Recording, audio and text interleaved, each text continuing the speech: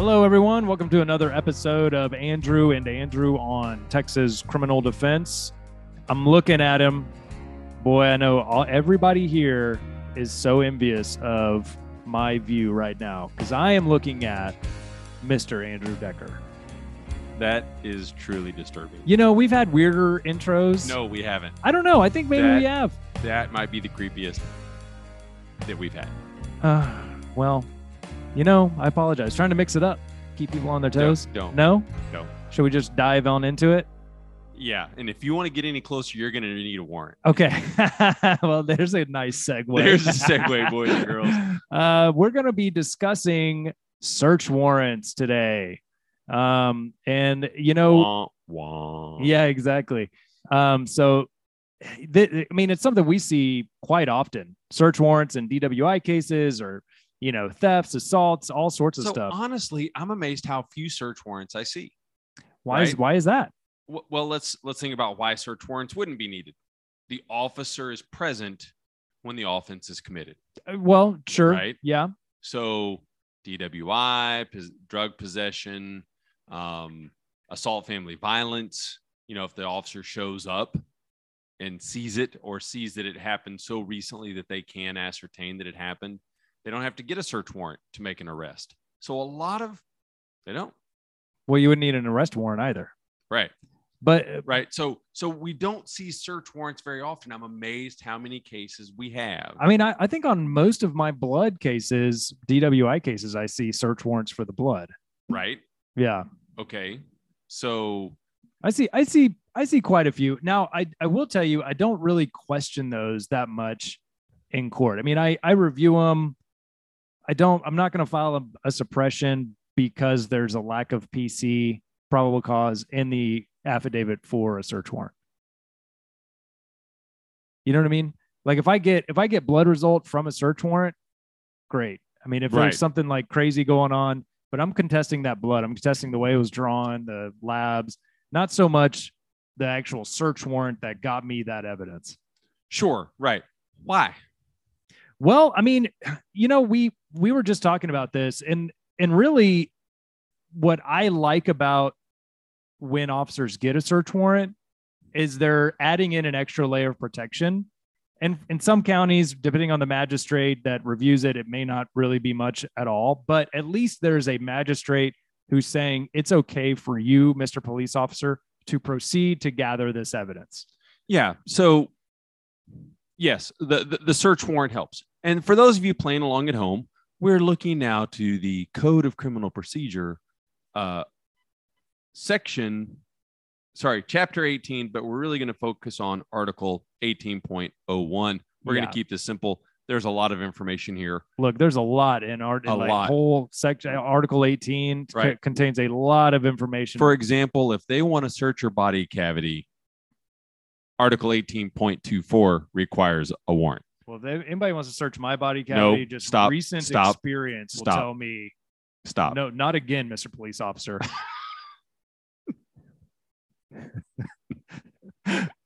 It's really late in the afternoon when we're recording this. I don't know if our listeners will be able to tell. Yeah. And we have not been drinking, but we do feel a little punch drunk. It's been a bear of a day for sure. Yeah. Okay. So, Mr. Decker, kick us off. What do they mean by search warrant? Well, it's a written order issued by a magistrate after having a affidavit brought to them listing out why something needs to be seized as evidence to be brought before the court.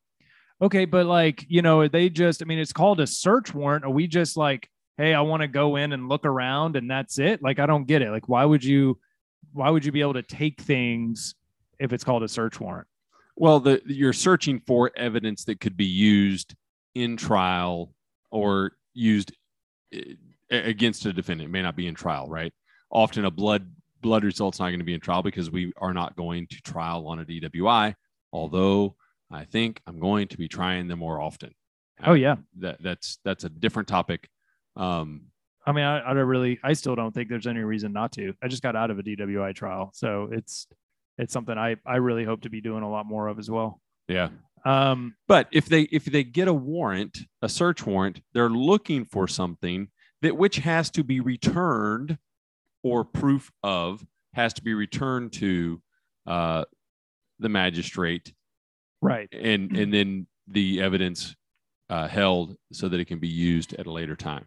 Yeah. So I guess just the gist of that is like, hey, it's called a search warrant. This is like extreme basic law, but that it allows the officers to also take and obtain specific items related to that office. So, if you go in, that's why search warrants need to be very specific when they're requesting items from a magistrate. Like, cause if you go in, you get a search warrant for a house and you're looking for just drug paraphernalia, but hey, you also see laptops that could or could not, maybe they don't contain any information about drug running, but they could. You can't take that laptop. You have to be very specific to what you're allowed to search and take. So it's just very important. It has to be pretty specific. And that's why sometimes you see search warrant affidavits that just kind of, boilerplate. They throw everything out there as much as possible just to take as much or whatever they think evidence could be hidden or secreted in or whatever. Right. But the officers also have to follow the search warrant and be reasonable. Yes. If, for example, they're looking for evidence of a stolen car, so they're looking for a 2015 F-150, and they come to my house, probably they shouldn't look in my house because I can't drive it through the front door. Right. They probably can look in the garage or in the barn or maybe the shed, depending on the door size. But they can't look in the house. Why? I can't put an F-150 in my house. Yeah. I've had a few search warrants that I contested. Well, not the search warrant, but evidence that was recovered because they were looking for something bigger than a shoebox and they were going through dresser drawers. And I said, Judge, that item could not have been found in those drawers. They were well beyond the scope of the search warrant. Now, have you ever had to had an issue come up where they would claim like plain view doctrine, where they get a search warrant to go look for I don't know, sneakers or maybe a weapon or something, and then they bust into the place executing their search warrant and they see cocaine or some other drugs on the kitchen table? They can take that. I mean, that's the plain view doctrine. That right, plain view doctrine. Obviously, they're not going to leave the coke for whomever to enjoy later. Now, if they see the coke and money and scale sitting on the table and they think the computer might have proof of, or the cell phone might have proof of dealing, they can basically hold the house. Yeah. Right. Basically say no one can come or go, and they can go get a new search warrant. Oh yeah. Right. Saying we were executing this search warrant looking for something random. Right. A refrigerator. Right. I'm just using something big. Right. Super random. Yeah. Right. But big enough that they're not going through drawers. Right. And then they find drugs on the table. They then also see a computer that was sitting right there by it, but they can't get into it. They can't seize it because that's not. And they go, hey, because of the amount of drugs, because of the scale, because of the money, we believe that the cell phones and the computer sitting on the table with the drugs may contain proof of manufacturing, delivery, other evidence of drug delivery. And so they can hold the house where no one can destroy the evidence, possible evidence, have a magistrate look at it, get it signed, and get it served. And really, that sounds like it's a long time. That could be a matter of an hour or so. Yeah, maybe even shorter than that, depending on how accessible the magistrate is and where they are. Right? Can they get an email? Can they get a fax? And then can that be returned back to the officers pretty quick? So that like the process. Andrew Decker kind of talked about this a little bit. The process starts with an officer submitting an application or an affidavit of probable cause requesting a search warrant. Right. And that should lay out sufficient probable cause to give the judge, to lay out the reasoning for why the search warrant's needed and all that kind of stuff. And then if it does have sufficient probable cause, the judge can then issue the search warrant. And often that search warrant affidavit is going to read a lot like the police report. Or at least the first, everything, right? Or at least some of it, a lot of it.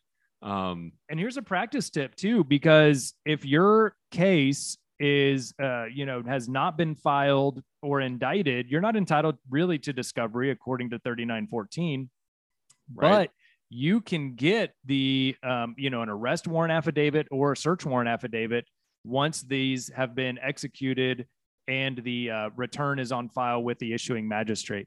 Right. And just file a Freedom of Information Act request or Public Information Act request. Often, if you go to the court and ask, they'll print it for you. There are some exceptions. Sometimes a sexual assault case, a child case, a few things. Sure. Yeah. But that's really, we're off in the weeds. If we're talking drugs, DWI, an arrest for an assault, running guns, something like that, it's going to be available. Well, and that, they do, I think they could hide behind some kind of exemption from that, from the state, if it is like a sexual assault of a child. But, we practice so often in kind of a mid-sized county, Parker County, and you get to know these magistrates. They'll just give it to you. They may not give it to just a stranger off the street, but they'll probably give it to you if you request it. Do they really come any stranger than you? No, well, evidently not today. Right. Yeah. Well, so Mr. Decker, Mr. Harris, let's say, we've got a case. I don't think there was enough PC to justify the search warrant. What do I do with that? Well, you can file a motion to basically to quash the search warrant, a motion to withhold, to suppress the evidence that the PC is not adequate. Right. But the presumption is, if a neutral magistrate has looked at it and signed it, that the burden is on us, the defense, to show that there's not PC in the affidavit, which normally on a motion to suppress, right? Let's go back to one of our drug cases where they stop them on the street and they find drugs and they arrest them. They're without a warrant, without a search warrant, there in that motion to suppress, the burden is on, I was about to say on the offense, is on the state to show that the officer had probable cause to make the stop, to search, to seize the evidence. But if there's a warrant, the burden is on us and the burden is high. The presumption goes to the state that the third party neutral magistrate read the probable cause affidavit, signed it, and they're basically hiding behind the Fourth Amendment, right? They're hiding behind the Constitution that says a search warrant must be obtained from a neutral magistrate. They've done that. Yeah. And it establishes probable cause. So it's really hard. It's really hard to beat that warrant on its face. Well, yeah. But notice what I said, on its face. They can't go beyond what's on, as you said earlier, as we were prepping, the four corners. Yeah, that's right. Now, like in lots of places, the judge, the magistrate can have some reasonable deductions, right? They can use some reasonable deductive reasoning. But it's pretty much got to lay it out. This is what happened. This is what happened. This is what happened. This is what happened. And therefore, the probable cause for the stop or for the search warrant is ... So let's go back to our example. We walk into a house. An officer walks into a house and sees drugs on a table, a little bit of money on a table, maybe a scale on the table, and there's a computer sitting next to it. Well, that's not probable cause. He has to list off, officer so-and-so, with 5 years experience with this enforcement agency and 2 years in drug enforcement, particularly, know that when there's large amounts of drugs, there's money and a scale and a computer, that often this is signs of manufacturing delivery. And the computer, there's probable cause to believe that the computer would contain further evidence of the manufacturing delivery beyond what's just available in terms of the drugs, money, and the scale, which could include things like lists, names, locations, emails, right? Yeah. And then not only are they saying we need the computer, but they're probably going to start listing what the computer might have to further bolster a new search warrant, which will come later, to search the electronic device. Yeah, the search and seize that. Computer, as we've said many times, could be a cell phone.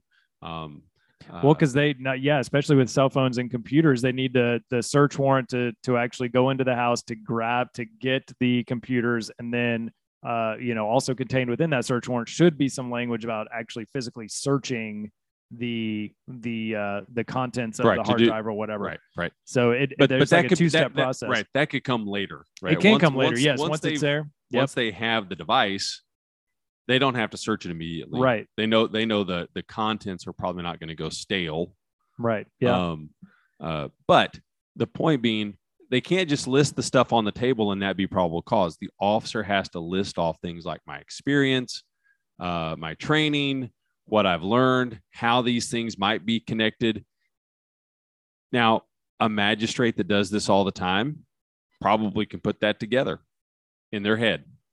Why they've seen these things a million. Yeah. They've seen them several times. Lot, right. Just like the officer almost. But that's still, it has to be enough that then somebody else looking at it can go, oh yeah, I may not agree 100%, but there's at least enough there that the neutral magistrate said, I understand what you're asking me, officer. And yes, I will sign the search and seizure warrant for the computer, which you can then take and then keep moving from there. Yeah. So, that's sorry, like I've gotten way off on that illustration. Sorry about that. It's okay. We're just trying to kill time on this one. This is just that's not true. Mr. Harris, do you know that we're approaching 10,000 total downloads? This is not just killing time. This is educating the public. You're right. We recognize that our listeners' time is valuable, and we appreciate your patronage. Yeah. Is that right? Okay. Yeah, patronage. So, that's right. We're approaching 10,000 downloads. I just think like at this point in time on the recording, like we can get to that 20 or 30-minute mark, and I'm going to be honest. Andy's phoning it in at this point. He is dead behind the eyes. He is tired. He's been in witness prep for the last 4 or 5 hours, and he came in, sat down, and went, "Okay, let's record this." Yeah. So I will give Mr. Harris a little bit of leeway and grace. Man. So give you a little bit of grace. Well, here's the deal. But if you read enough of these search warrants, see, I'm back on track. Then you know automatically like that first paragraph is going to be all about training and experience of this officer, and you just kind of gloss over it. But it's really important to verify, because maybe they've left something out and they have they're just been a traffic cop for 5 years. They don't have any experience with narcotics, then that could affect the probable cause going forward. Like maybe they're just jumping to conclusions themselves. So you are limited in those motions to suppress, within to stick within the four corners of the actual affidavit. Mr. Decker, I have a question for you, sir. This ought to be good. And my question is, what if somebody just gets a bug in their britches and wants to just say, hey, this entire process is unfair. There's no way that it's constitutional for a magistrate to issue a search warrant for in any case, for whatever reason. So basically, if there's a search warrant, the evidence obtained, you're saying that the evidence obtained isn't reasonable, right? I'm not sure I understand the question. Yeah, I'm just saying, like, you can, the proper way to suppress evidence obtained as a result of a search warrant is to attack the affidavit, right, and stick within the four corners of that. Yes. If I'm a high-minded attorney and I'm just thinking this violates due process and it's just unconstitutional, period. So are you saying that somehow someone, let's say the four was unreasonable, right, under the circumstances, right? So if you're trying to say that the four corners are good, but there's not really a reason, you have to show basically bad faith on the act of the officer, which is really hard. Yeah. Right. Especially if they issue if they write up probable cause, they get it signed and they find something, it's going to be really, really hard to say the officer was acting in bad faith. Right. Basically, ladies and gentlemen, think about it, bad faith as harassment. that the officer would be trying to harass someone. So if they got a search warrant for, well, let's say drugs, right? And they want to come and search my house or my office, that's probably in bad faith, because no one who knows me or has ever known me thinks that I have ever used an illegal substance. Yeah. And especially if you can show like, hey, this is, maybe, in our roles as an attorney, maybe we just cross-examine this and the entire case fell apart and now they're having a grudge or something like that. Right. I mean, like that could be a showing of bad faith, but maybe not. I mean, like that's how incredibly hard it is, I think, to show bad faith on the part of an officer who has submitted an affidavit and had a search warrant issued by a magistrate. Yeah, it's going to be presumed valid. It's going to be presumed reasonable that their action, if they've went and got the proper documentation. So the search warrant and the warrant are hard to punch through for that very reason. Yeah. So what about moving on to, I think, the next area of search warrants is defining who is a magistrate, who can actually issue search warrants. And it's really specifically defined in this code section, right? So where's it defined at? You looked that one up. You get to answer that one. You ask your own question. This is Article 1801. Looks like H, subsection H, and that'll be 1, 2, 3, and it's subsections there. But really, what it says is a warrant may be issued only by a judge of a municipal court of record who is an attorney, a judge of a county court who is an attorney licensed by this state, a judge of a statutory county court, district court, court of criminal appeals, or Supreme Court. And when there is, and this is subsection I, when you're in a county that does not have a municipal court of record with a courtroom located in that county and a judge who is an attorney licensed by the state, a county court judge who is an attorney licensed by the state, or a statutory county court judge, any magistrate may issue a search warrant under Article 1802, which we're not getting to today, but that's basically for like physical evidence, right. Not necessarily for, anyways, it's pretty restricted, but look at 1802. Yeah. So basically they need to be an attorney most of the time. I think that if you look at one, you're going to be talking about a very rural county if it doesn't have a municipal court of record with a courtroom located and a judge who's a licensed attorney, or a county court judge who's an attorney licensed by the state, or a statutory county court judge, any magistrate they may then. So you've truly gotten to one of those rural counties where there's not a sitting district judge, there's not a sitting county court at law judge who are licensed attorneys, or maybe there is like a county court at law judge, but they're maybe not available. Yeah.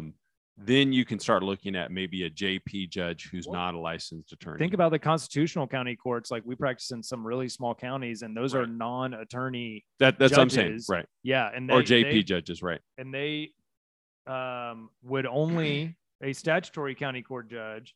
Okay, so it sounds to me like any magistrate in that instance, so they could file or they could sign a search warrant. But in all likelihood, if you have something like that, I think in this day and age, we typically have district court judges covering each, well, they may share counties, but if they do share counties, they will have some magistrate qualified to sign search warrants there. Right. So we're not talking about just random people. We are talking about, in 99.9% of the cases, it's going to be a licensed attorney. It's going to be someone who knows what probable cause is. It's going to be someone who takes that job at least relatively seriously, especially if you're talking about like a blood warrant at 3:00 in the morning. You think, man, they're not reading that. You wake the judges I know up, or because it's their weekend, to sign that warrant. They're reading it. Yeah, most of the judges I know will meet the officer at the hospital. So, right. And in some counties, maybe that's not true, but in my experience, there are better ways to attack a case than attacking the search warrants. I mean, you can if it's all you've got. I definitely think you need to be reviewing it to make sure, because of course, like that's our job, is to be questioning and finding holes in the state's case. I just don't think it's a very fruitful area. If you find one, you're good to go. If you find an issue there, take it and run with it. And the affidavit and search warrant now can be submitted to the judge and submitted back to, and you mentioned this, to the officer via electronic email, fax, right? So, and this has actually been ruled on and looked at in case law as well, that's still an in-person. Now, sometimes the officer will call and say, yes, I swear this out, right? Yeah. But it's got to be someone who the officer knows the judge and the judge knows the officer. There has to be some relationship so that it's not me randomly calling a judge in the middle of the night going, hey, I'm going to send him a fax. Oh, I don't know if this, especially if you're talking about a county that has a calling up a district judge or a county court of law judge at 2:00 in the morning. That judge knows those DPS officers, knows their sheriff's department.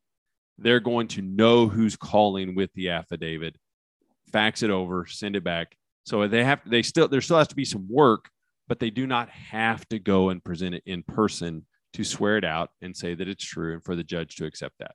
And the only other thing I think is important to cover, well, we're going to move on from 1801, but just for this episode, the entire chapter 18 covers search warrants. So please review that. This is kind of like, that advice that we got to read, chapter 42A from Michelle Ochoa. Yep. This should be our advice. Like, read and know chapter 18. Please read it and know it better than Andrew and I talking about it on this podcast too. I mean, we know it pretty damn good, but especially 1807. I kind of was like, yeah, it's not going to be a very fruitful area of you for you to question the search warrant. However, this becomes important. This does become important because search warrants become stale if not executed within a certain amount of time. So that's like actually probably one of the more fruitful areas for you to fight these cases. And generally, you're going to have, 3 days for a search warrant to be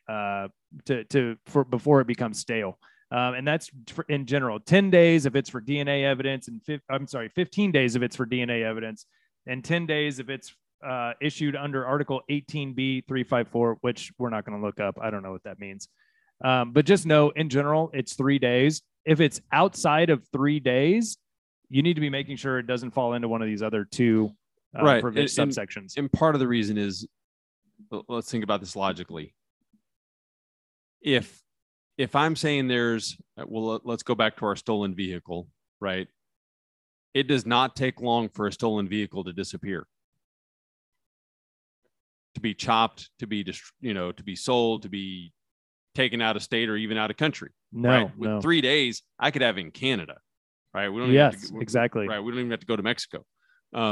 So part of it is that evidence can be destroyed very quickly. Even some really hard and really big evidence can be destroyed very quickly. So 3 days doesn't allow that. DNA, right? DNA is the same. It's the same forever. My DNA is my DNA is my DNA. But you can't get that warrant and just kind of go, well, we're just going to kind of, usually that warrant is issued, and depending on what the DNA is and what it's for, they'll actually call and ask the defendant, hey, will you turn in your DNA? Yes, let's make a time and then they go get the search warrant signed so that it falls within the 10 days. Like That's on a right. Sexual assault case. Yeah. And, it's kind of funny because it's interesting that we're, typically you would think that that's such a private area of us, but we're not really, there's really no expectation of privacy with with a mouth swab or saliva or anything like that. So it's typically something that they can get, they can get a search warrant on that pretty easy. Andrew, Article 1824. It's a very serious article here. It's the one I've already brought up. Yes, it is. And I think before we go and sign off, we'd be doing a disservice to our listeners if we did not warn them about this section, which is the body cavity search upon a traffic stop. Yeah. So right. So I tell everybody I know, if the officer wants your breath or blood, you tell or to search your car or something like that, the answer is get a warrant. If they want to do a body cavity search, oh hell no. I'm not. Now here's the ironic part, Mr. Harris. If you get arrested for something else and you're taken into custody, there's a good chance they're going to do it. They're at least going to make you do the squat and cough. Mm-hmm. Yeah. Right. So they're going to kind of do the body cavity search. I don't ever want to be arrested. Please, Lord, baby Jesus. But, and this is I think it's just so funny. Like our good legislature found this, hey, this is an issue. We need to write a law about this. And thank God that we have a magistrate controlling this. But an officer may not conduct a body cavity search of a person during a traffic stop unless the officer first obtains a search warrant pursuant to this chapter authorizing the body cavity search. And it defines the body cavities, in case you don't know, the person's anal or vaginal cavity or in any manner. But the term does not preclude a pat down, right? So doing a Terry frisk, not a body cavity search. The lean over and let me test your nope. Mm-mm. How's your prostate going? Yeah, exactly. Nope. That's it. I think this is a good place for us to sign off, end. Right? It's a good place to end. We've reached the bottom of this episode. Yeah. Thanks for sticking with us, y'all. It's really going to be crappy from here. Or should I continue? I'm just thinking, like, I don't know who I have more compassion for in that instance, like the officer that is doing the search or like the roadside let's be motorist. honest. We know some officers that would get their jollies doing that. Good They'd gosh, be like, that is true. Lord. So again, Mr. Harris, we're not going to be, neither one of us are going to be at Rusty this year. And that hurts me. Yeah. You can't go for other reasons. I've got to go pick up a kid from Bryan College Station. So I can't go. Well, it happens, but this is live streamed, so we will be watching, and hopefully we can still find some guests to appear on this show from Rusty. Yes, of course. And if you're listening and want to be a guest, please contact us. You can visit us on our webpage, texascrimdefense.com. And Andrew operates our Facebook page and our Twitter page, and I have no idea what those addresses are. Well, the Facebook, just type in Andrew and Andrew, Texas Criminal Defense, you're going to find us. Our Twitter, I think we're same thing. It's not the same thing, but I think we're like 20 followers. It's ANATX Crim Def, right? Yeah, something like that. Yeah, we're up to 20. That's great. We are steadily improving. But again, so I do want to celebrate, Mr. Harris. You came to me with an idea almost 3 years ago that I thought was going to be like a trip to Canada, right? Sure, I'll take a trip to Canada. I'm never going to freaking Canada. Yeah. And a few months later, we launched a podcast. We're almost at our 3-year anniversary, but our stats show that every episode's being downloaded more than they were at the first. Each week we are growing. And we probably, by the time this actually is launched in just a couple of days, we will have crossed the 10,000 total downloads of listening. And that's a pretty big deal. Yeah. It is. Well, we don't know if they're listening. They're just downloading it. Yeah. And I want to be clear, Mr. Harris, I don't think either one of us I think I've landed one case. Yeah. Off of this. No, I don't know. Yeah. Right. Maybe, but that's not really why we're doing it. No, this has become our hobby and our passion and our love, and we enjoy doing it. And so to all the persons who've downloaded, thank you for listening to Andrew and Andrew on Texas Criminal Defense. Maybe we'll have a celebration as we hit 3 years and 10,000 listeners. Yeah, and we have had an uptick in topics being sent in, so please continue to send those in. We had that law student last episode gave us some good topics. We'll continue down his list, right? And then so if you do have topics, please let us know. We will probably try to rope you into being a guest. Probably. And that's a good thing because we're fun guys to talk to. Yeah. All right. I mean, y'all be good.